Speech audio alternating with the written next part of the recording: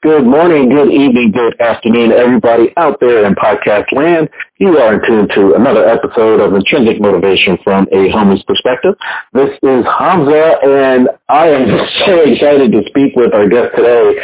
I would like to call him the Tiger Woods of public speaking. And the reason why I say that, and he's laughing, is I think one his first words was actually a speech.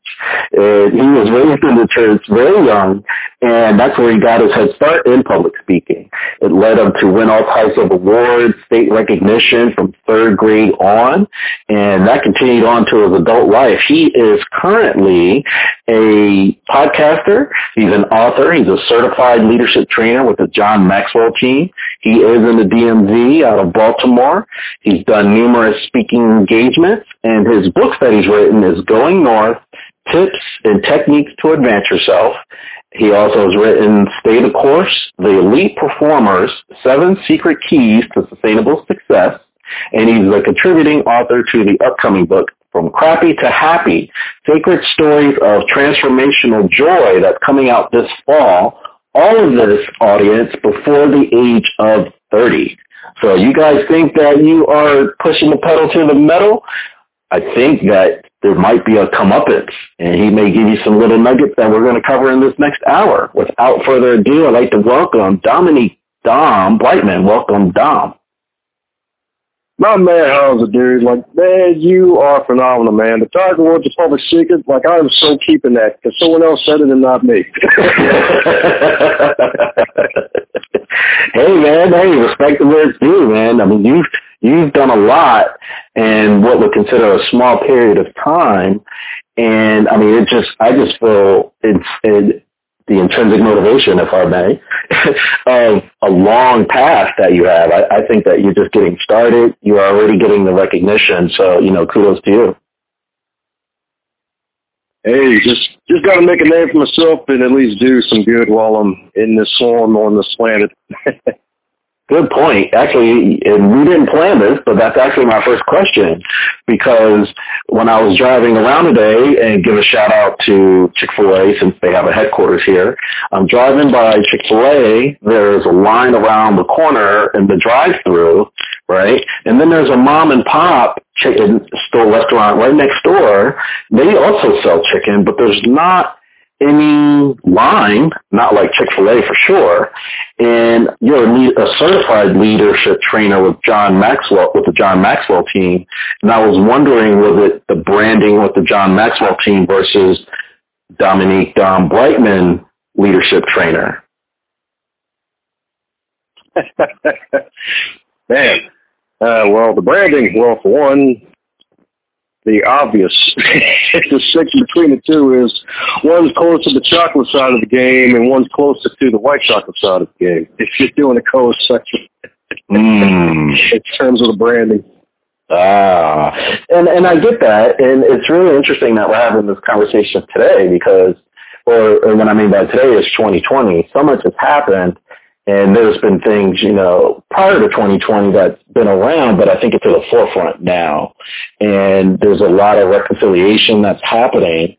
And especially in your area, I mean, it depends on where in the DMV you are. You're either a Washington Redskins fan or a Ravens fan. And Washington's going through their own identity branding at this point. So do you think that the chocolate side versus the vanilla plays a part in 2020? Oh, yeah, it definitely plays a huge part. Oh, is that cool?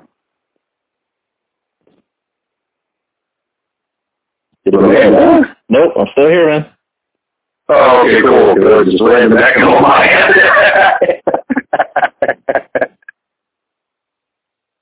But yes, indeed, yeah. So basically, when it comes to the branding piece, it's not only just the face value of the skin color, but also the fact that it's also a difference in experience as well as just time on the planet. Because my man Maxwell, he is around a good 74 at that time of this recording, and he's in the stride, and he said, hundreds of hours of just time, just really getting himself out there and preaching and leading, and he's built his life around his one word of leadership. As opposed to myself, I've got certified under him, and it's really just an honor to be one of his legacy legs because his writings have changed my life, and I still got plenty of decades to come if I'm allowed to continue to live on the planet as long as I can. And there's no telling how far I'm able to go, depending on how focused I stay and how long I get to keep some metaphorical fuel in the tank to keep going. So in terms of the comparison, the Branding piece is it's the guy who's been doing this for decades on end, and the guy who's really just a teammate, to be honest, because he likes to say that, hey, I'm John and I'm your friend. And I believe it because I met him through his words, through his written word, before actually hearing the man speak. And he prefers to have friends as opposed to fans because fans, they idolize you, and it's a different relationship as opposed to a friend where it's an equal playing field and you're looking to help out one another. So it's really more about the collaboration piece and using his name to add on to what I'm doing to better society as opposed to trying to compete with somebody when there's no need to compete because there's enough of this pie in the world for everyone. And it's a huge pie. It's a huge pie. It doesn't matter what color or creed or background. If you have the abundance mentality and you take the appropriate action to make it happen, then it won't matter. Now, granted, there's still people that are still going to see your skin color first before your creed and everything else. But still, folks of multiple colors and creeds have attained success. They've attained success because they took the right action and they had the right mindset as well as the right heart set to really make whatever they wanted to happen. And they manifested it because they didn't let skin color be something that set themselves back. They used that and everything else to set them forward. And thanks for the clarification, because if we are comparing scarcity versus the abundance mentality and you have your choice of which clients you want to deal with, you definitely want to deal with the abundance mentality versus the latter. And it just seems like an overall win-win without any hang-ups from the gate. Oh, heck yeah, man, especially if you're trying to really get some of the slice of pie metaphorically, kind of like with affiliate marketing. It's like when you combine two audiences together, like even with this, a podcast, I was getting another podcast, so it's a good old time, more behind the mic goodness, sharing an experience of just learning and listening, and everybody else gets to hear. Some of my others get to come to your show and vice versa. And then as you go on and you keep going, you notice how this is really the era of cyber closeness, because with physical distancing and the quote-unquote social distancing with the COVID crap going on that's been taking lives and business and livelihoods, it's been forcing people to focus more on cyber closeness. And as you continue to go on and build yourself a brand, especially online, especially if you're focused on a lot of what you want to attract to your life, you're going to start seeing a lot of people over and over again, and you're going to be cross-pollinating with, man, this guy's gals pure. And it's like, wow, it's awesome. Absolutely. There's no time that's better than the present moment, and you definitely encapsulated that and what you're talking about with the cyber closeness. And with the physical closeness, I do see throughout the country, like in California, there was some opening up a couple of months ago around Memorial Day and what have you, and now they're closing back up. And I see that in Maryland, that indoor dining's about to go back. They're going to get rid of it for the time being. They're going to suspend indoor dining by the end of the week, and there's mandates for indoor face masks as well. What's it like on the ground in Maryland for you right now? Yeah, so yeah, you're definitely right. My man stays current, and it's all because of people not wanting to wear the mask. And I can understand why, because I got glasses. It's uncomfortable to wear a mask, especially when conversation kicks in and your eyes fog up and you feel like, man, is this like Naruto season 1 and Zabu's going to come out of nowhere and stab me because I can't see nothing? And truth be told, yeah, the COVID is still wreaking havoc because we still have to at least deal with a little uncomfortable situation to get back to a point where we can have a better reality again. Because one thing that a lot of folks were saying as a buzzword for a couple months is the new normal. And to be honest, it's really a new reality because 2020 normal is basically being able to sit indoors without a mask, as opposed to 2019 normal. You can sit inside and outside with no mask, worrying about no darn virus. So yeah, the graph has been very interesting, and yes, it kind of sucks that we've been having to recede and go back a bit because we're making so much progress. But it's just for the safety and for the good of the people. It's like, hey, just wear the darn mask and go inside and get your groceries or whatever, and just really have to just cook it home or take the food home. Heck, even with some library systems, like they've been doing curbside pickup and they haven't letting people back in yet.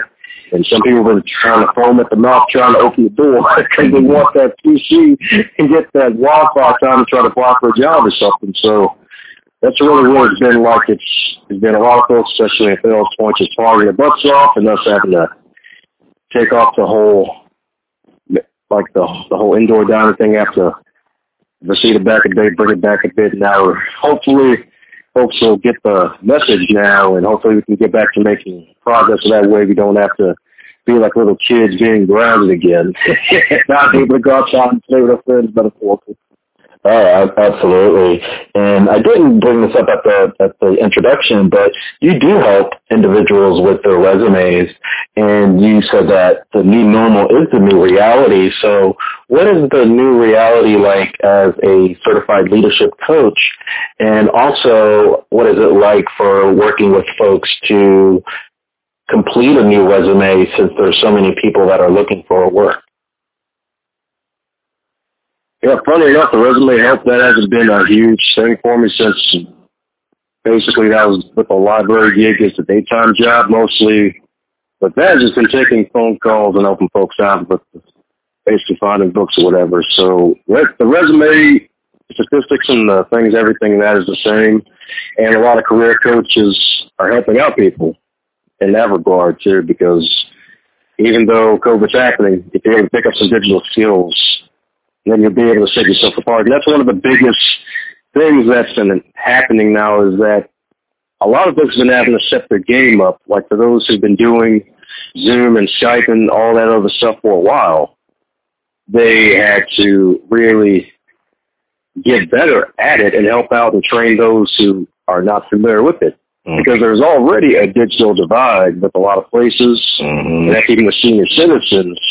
But now it's like, well, you ain't got no choice. You ain't got no good Wi-Fi, and you're not sure how to use a computer or use Zoom and hop on a Zoom call, then you're basically screwed. Like myself, Zoom was my friend before the pandemic, and then as soon as the pandemic hit and everybody was home using residential Wi-Fi and everybody's on Zoom crashing the servers, it's been hell for me, and I had to, for a while, call in using my phone while using my laptop camera for a stream, so that way if someone needs to see my face, they'll be able to do that. And just really forcing people to skill up even more has been the main thing. And that's really just the main thing, is just forcing people to skill up. And you had mentioned the digital divide, and you mentioned different demographics. And one other thing with the virus and everything that's happening is the disparity with the poorer populations or people of color, Black people included.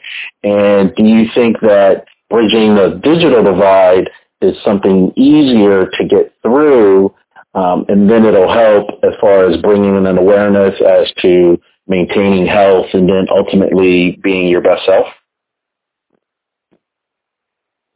Oh, yeah, definitely. Because, I mean, with the whole digital divide thing, with forcing people to skill up, like, funny enough, a buddy of mine, he actually makes friends with a lot of people, and they got him hooked up with Zoom and all sorts of stuff on his phone, because when I helped him out when this whole pandemic started, he had a brand new smartphone, but the darn Outlook app wouldn't work. But a few weeks in, he got his computer hooked up with Windows 10, got his smartphone with the Outlook app with no on issues, and he was able to get Zoom on both the phone and his computer. So that's another thing too. It's like, make friends with people and be friendly towards people and have some darn good friends, because we all need friends. We're all human. Mm-hmm. So it's, even though we can't physically be too close to each other in terms of like partnerships with other people, we can still be close tribal-wise and still make friends with other people, because that's really kind of like going back to the collaboration piece of what we all need. Because like my buddy, he's made so many friends over the years and helped them out with food and whatnot, where it's like, all right, well, I'm going to need some help out the dog. And it's like, yeah, they help them out. So advance others to advance yourself, man. It's like you just got to have friends out here and be good to people, because if you're not, you're basically going to be SOL. Yeah, and I know you're right. I mean, just like if you even think about for Intrinsic Motivation or your podcast, I mean, we get access to people globally that have similar mindsets. And from an outsider, if it's new to them, I think that's why I'm really excited speaking with you, because you're younger than our usual people that we speak with, and you're ahead of the game. So it's like, wow, it's one of those, I wish I could have done it when I was that age where the technology wasn't around. But you're definitely positioning yourself to be a thought leader. And I think people ultimately defer to you when the next thing comes about, right? Because you're probably one of those bleeding edge people that will do all of the beta testing before it gets mass production.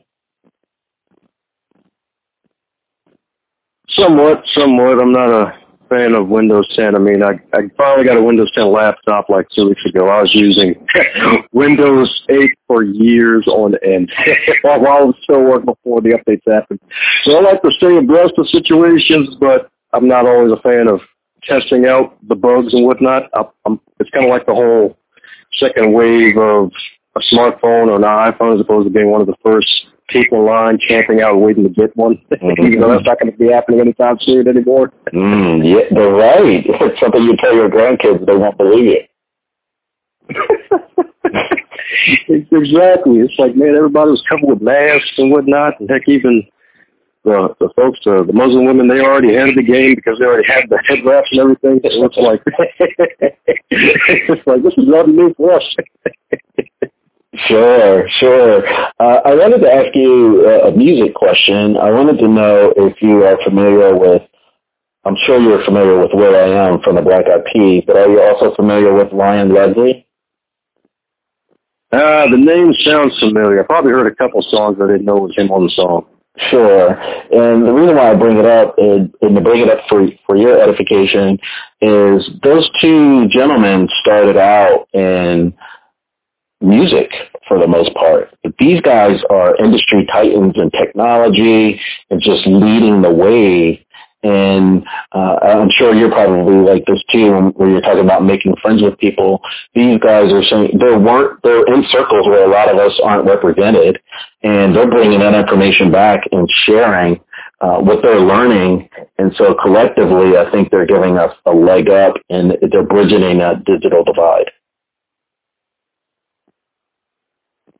Amen to that, dude. Amen to that, because that's what we need. Is because being able to have crossover appeal is a major thing. Because it's like, yeah, the whole for us, by us, I love it. Black dollars with that back where it belongs. Like, yeah, let's keep it in our communities, but also making sure to also collaborate with other folks and actually learn from other people. Because you're not going to get far in life relying on just one entire group of people. It's kind of like Chamillionaire, the rapper, mm-hmm. in his Impact Theory interview, which is an interview I definitely want people to check out if you ever heard of Chamillionaire. Like dude had this one-hit song, like Riding Dirty, and people thought it was a one-hit wonder, but dude was actually moving through so many groups, and when he explained his rapper name meaning chameleon, as in being able to get in so many rooms and take some of the knowledge and bring it back to his community, we're going to have to be able to do that ourselves and continue to do that, because the more you know and apply, the better you'll do in life, because we can know all day. I mean, we got folks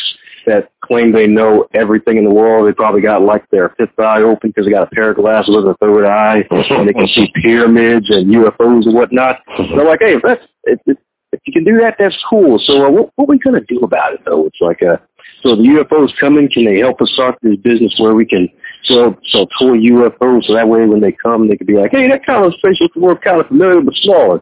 Like can we do something with that?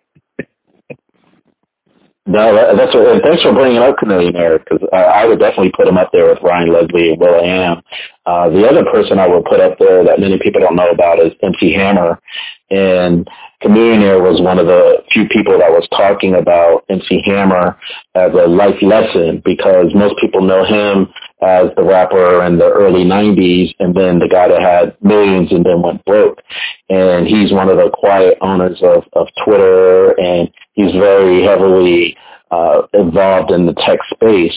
And so it's one thing of changing the dynamic, right? Like if we think, people, your pants are sagging and this type of deal, even Chameleon Air, like when people approach him on the street would think that, not knowing his prowess to be a chameleon in all these different environments. Heck yeah, man. Like, dude, we need people like that. And it's actually good that people sometimes get part of the story, because some people aren't ready for the whole story. And if they get the whole story, they may try to become a leech and ruin the whole story. Yeah, man. That's why I brought up MC Hammer, because I think that in some communities, the flashier you're bringing more attention to yourself. And like you said, people could leech off of what they're already thinking, or thinking what you're not even putting out there. So you, in some ways, become a target. If you're not a chameleon, you're not blending in, if you're standing out, that might not be your best position. So, heck yeah, man. One thing I wanted to ask you, as we're talking some technology and just getting a word out there and syndication and bridging the world, if you will, there is the talk now that once upon a time, if you were networking, you would hand out a business card, and more people are, instead of a business card, people are more and more promoting their books. And so that's kind of the new business card. And you've been ahead of that game for years. You're on the third book. What was it like getting set up for the first book? What type of objections did you have to overcome, or obstacles rather? The first book, man, that was powerful. Because funny enough, the book was written on a dare. Funny enough, from a lady at a Toastmasters conference where we was all about personal development and inspiration and motivation, all that good stuff. And the book stemmed from this reading list that actually was a variation of a business card called the 100 Books of Dynamic Living. And that was kind of like the business card I was giving out to people, because my contact info was on the bottom of the list. Because people give out business cards all the time. It's pre-COVID. And some people have graveyards of business cards. Like stacks of them. And I still have business cards myself, but I actually took my past advice on it. I made sure my face is on it, because people get so many cards, and some people treat it like a Pokemon game and try to collect them all. Then when they get home, they put it in their little plastic container with a business card graveyard, and then they probably go through them the following day, the following week, or 5 years in the future, and be like, who the heck is this? Basically, if you're going to have a business card, make sure it has your face on it, if people will still accept it, and try to make sure it's creative. And as for the book as a business card, especially exchanging it with fellow authors, it gives you an edge, and it also helps people out. Because funny enough, one guy I gave it to, he was like, man, thanks, dude. I needed something to read on my flight back to Atlanta, Georgia. This was a few years ago. And folks, funny enough, call you back months later. Like, when I traded books with, there was one lady, funny enough, she's in Baltimore City, Denise Folks. She actually asked me if I did trainings for, like, little kids. And I'm like, oh, shoot, why not? Yeah. And a few months later, I was actually asked to be a guest speaker at a Martin Luther King Day breakfast, because of that time, just doing a little book exchange and just having a short conversation and helping out. And she actually gave me pretty darn good honorarium, since we were an early speaker at the time. So Yeah, man, books are definitely a more high-end business card because a book, people can throw them away, but they're not. Because at the end of the day, a book is something you're going to read or at least keep on your bookshelf, and you're going to go back to it. And a book can go where you can't. Like, people reading backwards. I'm guilty of that. That's why I said it. Because, like you're going to go in the bathroom with somebody, if you're normal, that is. Like, if someone can actually have your thoughts in their hands, reading, with the rest of the moment, and heck, even heard one preacher mention how he likes to write books to argue his point without arguing. Because if you read someone's book, and whether you disagree with it or not, you still heard their end of the story, and they didn't have to waste their breath in the way. And not to mention, it's a piece of immortality because a book will be here long after you're gone. Mm-hmm. So that's really just a little piece of what happened with the first book. It was written on a dare based off of a book list because I liked reading a lot of books and they've helped me.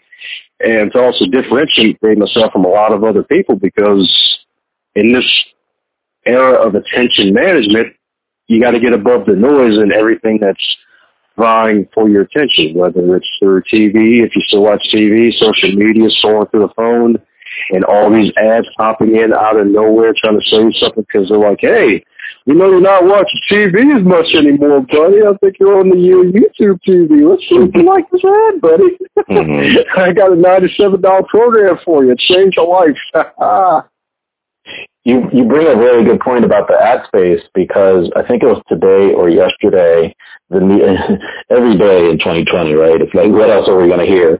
Well, for the first time since the 60s, when it started, regular fall programming is not going to happen this year. And the fall programming for your favorite TV shows was all about advertising, so they could advertise the new cars and such while you're watching Leave It to Beaver. This is the first time that it's not going to happen. And so there may be that digital waves continuing to go to your digital landscape since people will not be watching TV. Yeah, man. They got to run them old commercials now. Everybody got to watch reruns. Yeah, absolutely. And on that note, with Going North, which was your first book, Tips and Techniques to Advance Yourself, what was the biggest takeaway? I know it was a dare, but what were some of the techniques that you were using to advance yourself? Yeah, some of the techniques. One of them was actually a mindset technique that I like to call life as customer service. And somebody might be thinking, what the hell is this? Running up in at my first ever book signing at my church, one lady's like, wait a second, I like this customer service. What? And they're probably having flashbacks to that one time when they got the rookie or heck, even a Karen, from the other side of the spectrum when they ask the manager. But it doesn't deal with just that in terms of being a great customer service professional, but also deal with the mindset of advancing others yourself. Because they're in the book, I mentioned Magic Johnson because he actually was starting his entrepreneurial journey, investing in real estate, and he's going to have this meeting with his hard-nosed negotiator. And he made sure that he showed up early because this guy was known for being a stickler on time. And when he finally met the guy, they had a conversation in their office. As the conversation went along, the guy that he was negotiating with, my man, he was actually asked him about a basketball game that happened in Magic Johnson's early career, probably his rookie year. And there was a moment where this one kid wanted to take a picture or have an autograph from one of Magic's teammates, and the teammate didn't feel like talking with the kid or signing his page or photograph or whatever. And as the kid was about to cry, Magic came over, smiled, he took a picture with the kid, signed he gave him an autograph, and he turned his smile upside down and made him happy. And that kid later became a successful lawyer. Mm. And that kid was the son of the negotiator that Magic was meeting with. Mm. So Magic was decades early because he saw a little kid and he tried to make their day feel better and inspire him. not knowing that 20 years later he was going to be meeting that kid's father to negotiate with, and the father gave him a deal right then. So just having that mindset of being good to people and treating them right, and making sure that not only treat them right, always treat yourself right too, because you never know. It's like you never know who you'll need in this lifetime. Life is long and short, because it's short because it's so fragile and we can die any day, but it's also long because if you do something you hate for so long, it eats away at your inner being, your soul, and 10 years will pass, you'll be like, God dang, I'm like, why the heck am I 40? Like, yesterday I just got out of college. So, yeah, man. Absolutely. And thanks for sharing that with with Magic Johnson, because you were talking earlier about making friends with people. And that brings me to my next question, and I'll stay with Magic Johnson, because they asked him a couple of years ago about Starbucks. And as an athlete, a lot of athletes, when new companies are coming out with startups, you know, they like to get that familiar face and what have you. And they approached him about ownership into Starbucks, and he said, "Yeah, I don't, nobody's going to pay $5 for coffee." Right? It's kind of funny now, but and then the other one that I can think of is James Earl Jones. He was an actor doing many movies, but when he did Star Wars, it was such a small role for him. He didn't even get paid. He didn't think it was that important to get paid in Star Wars. Again, sounds really funny. And my question to you, because it sounds like you're rubbing shoulders, and either you've learned or you're continuing to learn to rub shoulders with people that are outside your comfort zone. So my question is, how are you able to identify if opportunities are always around you? There's some people that would say, "Oh, you're lucky," but I think it has to do with the mindset and the picker. So I want to get your take on that. Sure thing. And funny enough, I had this, that question actually reminds me of a Dame Dash interview where he mentioned how some people, it takes 7 times for them to get something, kind of like the whole marketing and advertising thing. Very few people get it right the first time. Mm-hmm. So those out there who think they're lucky, they're not always lucky. They were just more aware, and they may have jumped on an opportunity quicker than your average person because they had that awareness.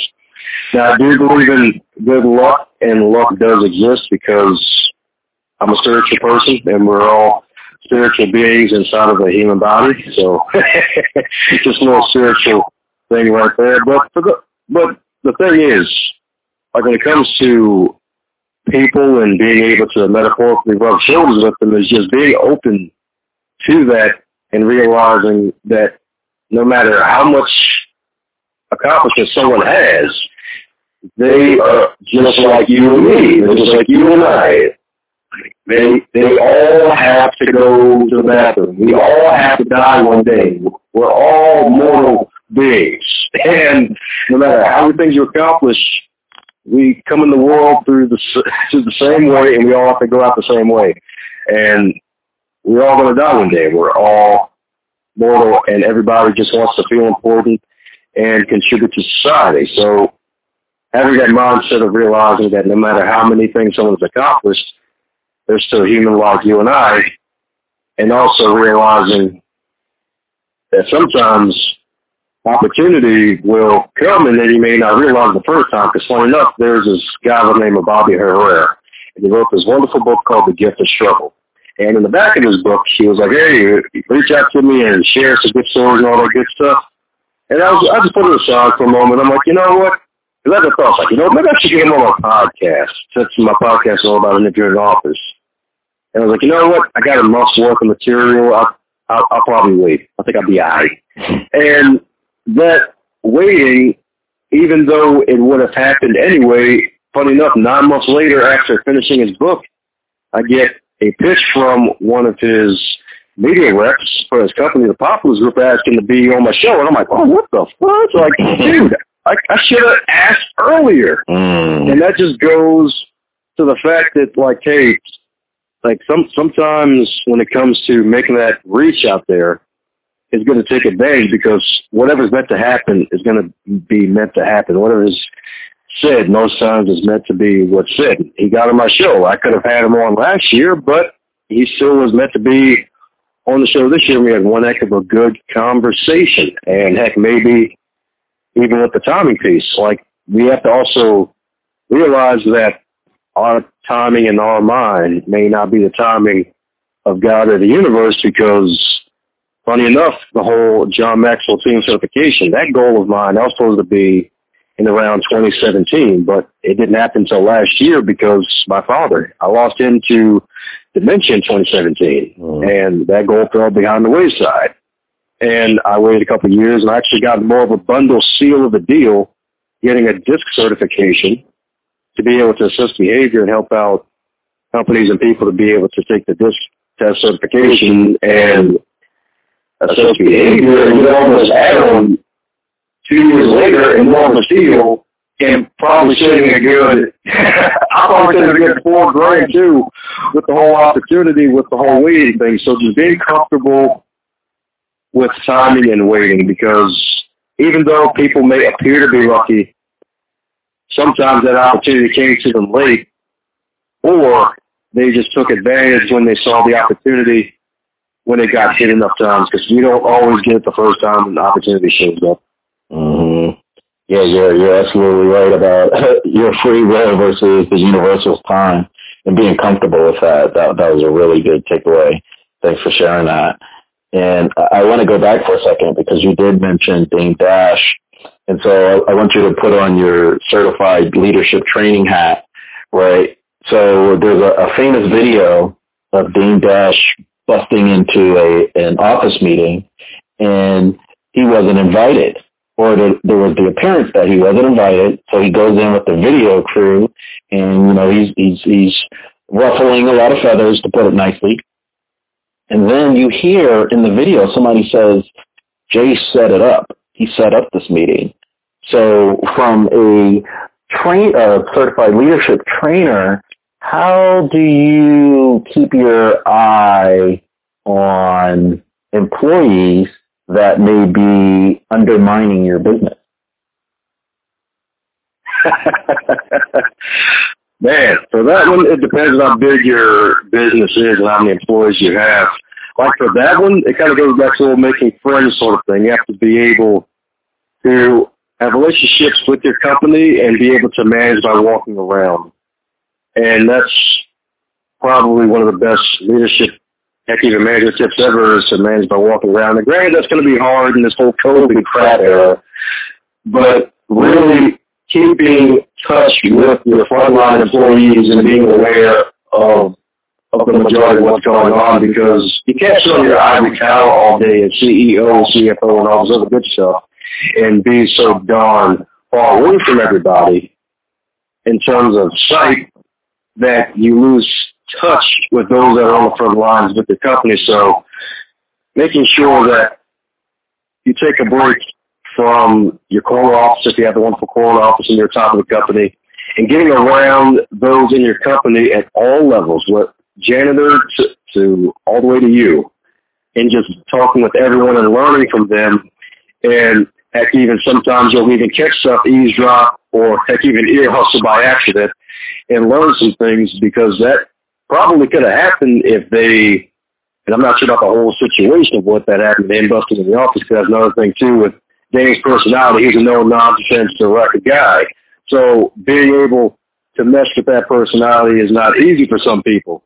So that's really, my suggestion for that is really to keep in touch with those at all levels of your organization, and to always have lunch with those in the organization and getting feedback from them and paying attention to them and keeping your ears open.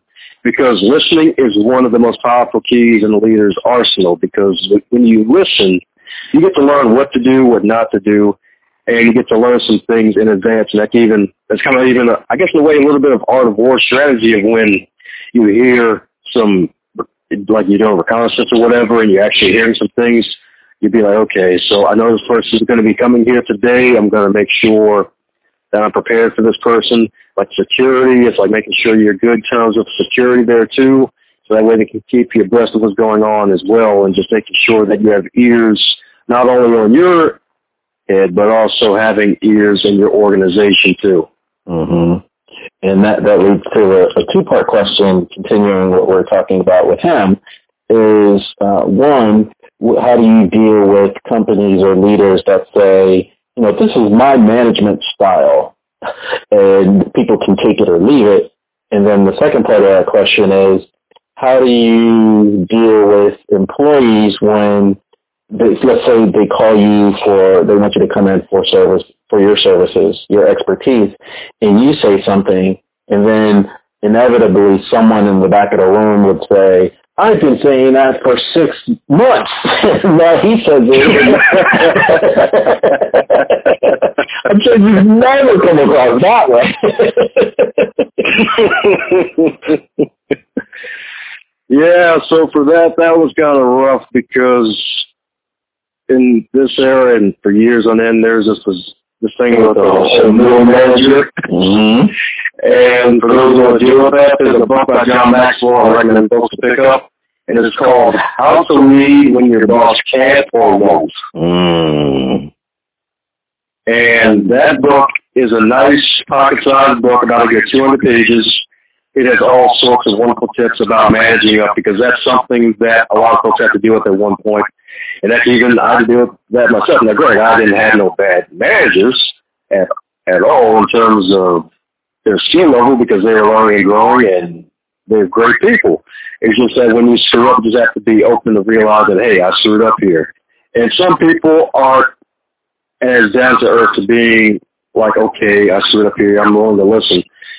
Sometimes when you're dealing with folks at higher levels, especially at the whole, man, I've been saying that for 6 months or 6 years or whatever, and this guy's confirming it, it's a beautiful feeling for both that guy and the trainer.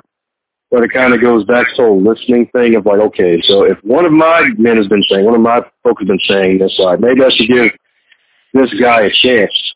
And managing up is very tricky for basically what you do, because when it comes to managing up, you have to be able to be affable and agreeable, but not a yes man. And that's kind of hard to do depending on what it is, because a yes man says yes to everything. But being agreeable is like it basically, if there's one time this idea, it's just, it's funny enough, there's one time when basically you had a supervisor who had this idea of like, you know what, I want to do some professional development for staff. I want the staff to do this professional development thing, and we call it this learning lab sort of thing. And they're like, okay, so am I pushing, you think this might be too hard, might be pushing too much? And to be honest, it's like, no, but if we think of ways to making sure that it's accessible for people, like making sure that it's like 1 hour a week dedicated to this one thing, not being bothered by any other colleague, and just announcing it to the whole staff, and just being like, hey, doing some self-development things, and then reporting back to the manager, and just encouraging them with their ideas, like, hey, being open to hearing out your boss and giving some ideas of how to make an idea better, and then being the salesman for it, because that's really a skill that everyone needs, is to sell. There's the whole thing of like, hey, I'm tired of people selling me crap, tired of people selling, but at the end of the day, we're all selling something. We're trying to persuade someone with ideas, like we're trying to like, heck, even as kids, if you wanted some ice cream or something, be like, nope, and then you cry, scream, or probably throw a fit or a temper tantrum until you eventually got it. And sometimes, depending on your upbringing, you might have something to cry about later, and you'll be like, I ain't going to try that again. But being able to manage up is a thing. Being able to be agreeable and affable, being able to learn from other people, and then being that front person to give the feedback from the other employees in your team to the person up top, so that way you can filter that to them. That way when you're filtering back that same information, you're also making the boss look good and making yourself look good. So that's really just some feedback on that. No, I like it, and if to make it topical, it doesn't sound like that's the case with the Baltimore Mayor Jack Young, and with Governor Hogan. But in some other states around the country, they probably need to read that book, How to Lead When Your Boss Can't or Won't, because there's a lot of divisiveness in each state as to handle this current crisis. Yeah, and people just need to value people more, because I think it was Georgia where the mayor of Atlanta was being sued by the governor of Georgia over some masks. I'm like, wait a second, how are you going to sue your own mayor? Like, what kind of crap is that? And to be honest, and that's the thing about 2020, it's really the year of revelation, because a lot of people, their coats have been pulled and their costumes have been removed, and people are showing who they really are. People care more about the dollar than the human life. It may be an opportunity for you. I don't know.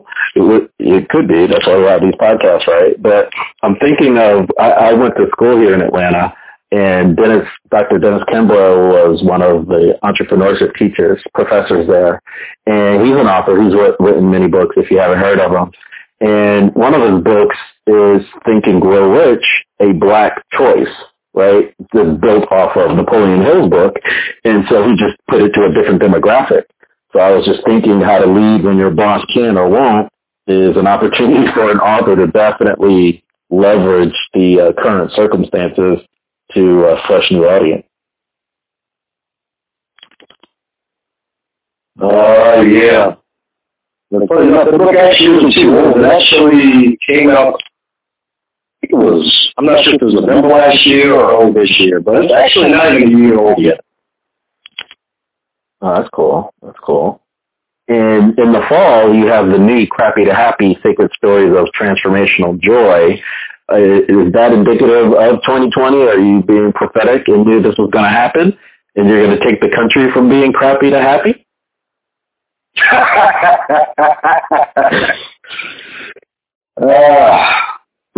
Since I'm a contributing author, not the spearheading author, I'm not going to say that it's prophetic, because I believe that, well, the project, it was in the works since, I think, like last December, but it finally got polished later this year. But from Crappy to Happy, it's going to be like a phenomenal book. Myself and about 25 other authors are contributing stories of how we had moments where we felt crappy and we were able to turn it around, whether it was through a discovery of a hero in the story that helped us overcome a certain obstacle to find our happiness. And my chapter is about basically how my 2012 was one heck of a interesting experience. As I first remember, that was the year people thought we were going to die and the world was going to end, but what really happened was that we lost 24 months.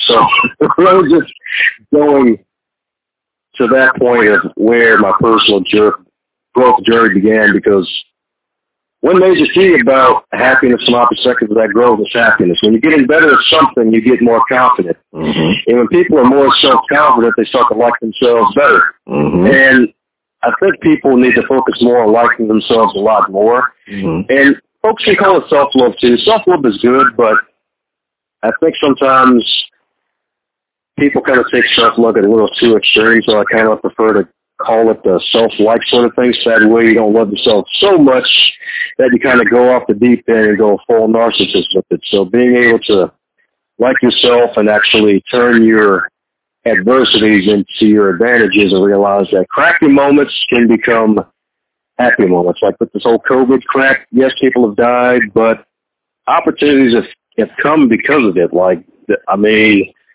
myself, I've been doing more virtual summits this year because that wasn't even a huge thing. It was like webinars a few years ago, but it's like, well, these places are closed. You can't have live events, so let's make it virtual. Doing virtual events, being able to have more affiliate marketing opportunities to get some more residual income coming our way, interviewing all these other authors all over the globe, and finding out that Nelly Furtado had an older sister that was an author and a yoga instructor. Like, I didn't even know she had an older sister, and had her on my show a couple months ago, and just connecting with more wonderful people around the globe. So not only this wonderful book is going to help you realize that you can turn your adversity into an advantage and turn your crappy moments to a happy moment, but also realizing that this year, even though it can be rough, and it has been rough, and there may be still some rough modes ahead, find those pockets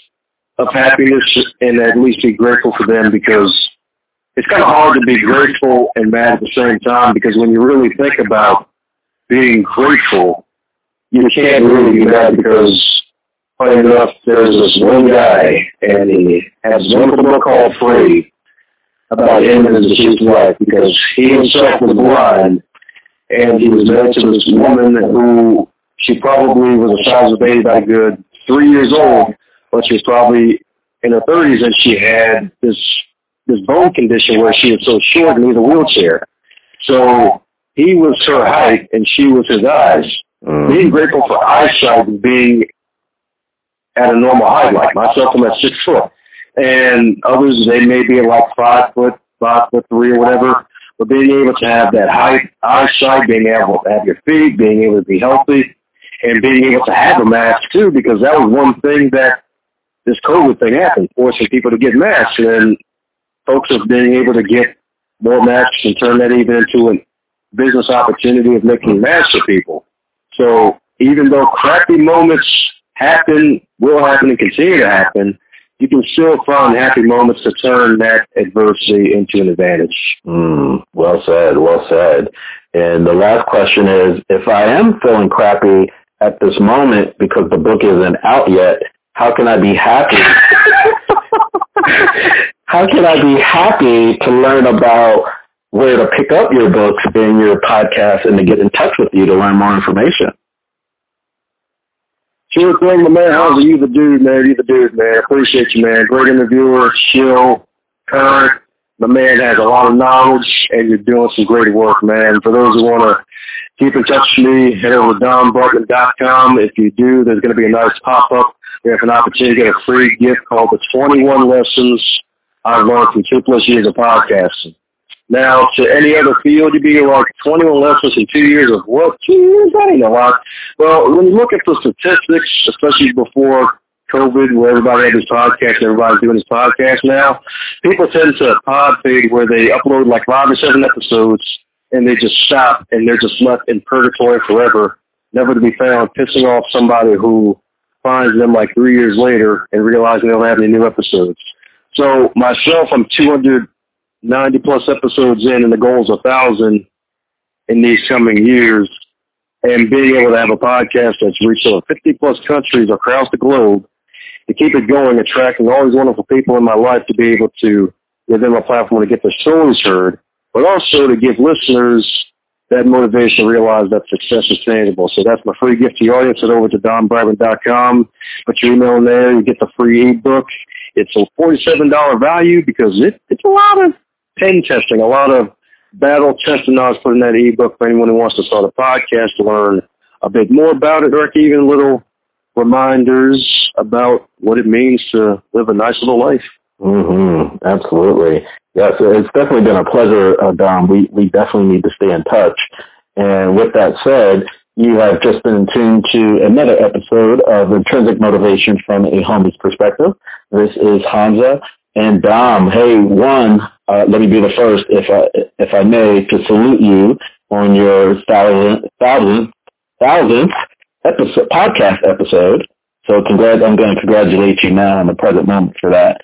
And yeah, let's just stay in touch, man. I think you have some really good energy. I see probably bigger and better. And how can it get better than this? Well, sky's the limit. So thanks for making the podcast today. Hey, thanks again, man. Definitely got to stay in touch like peanut butter and jelly, my man. Hey, you know it. Cheers, man.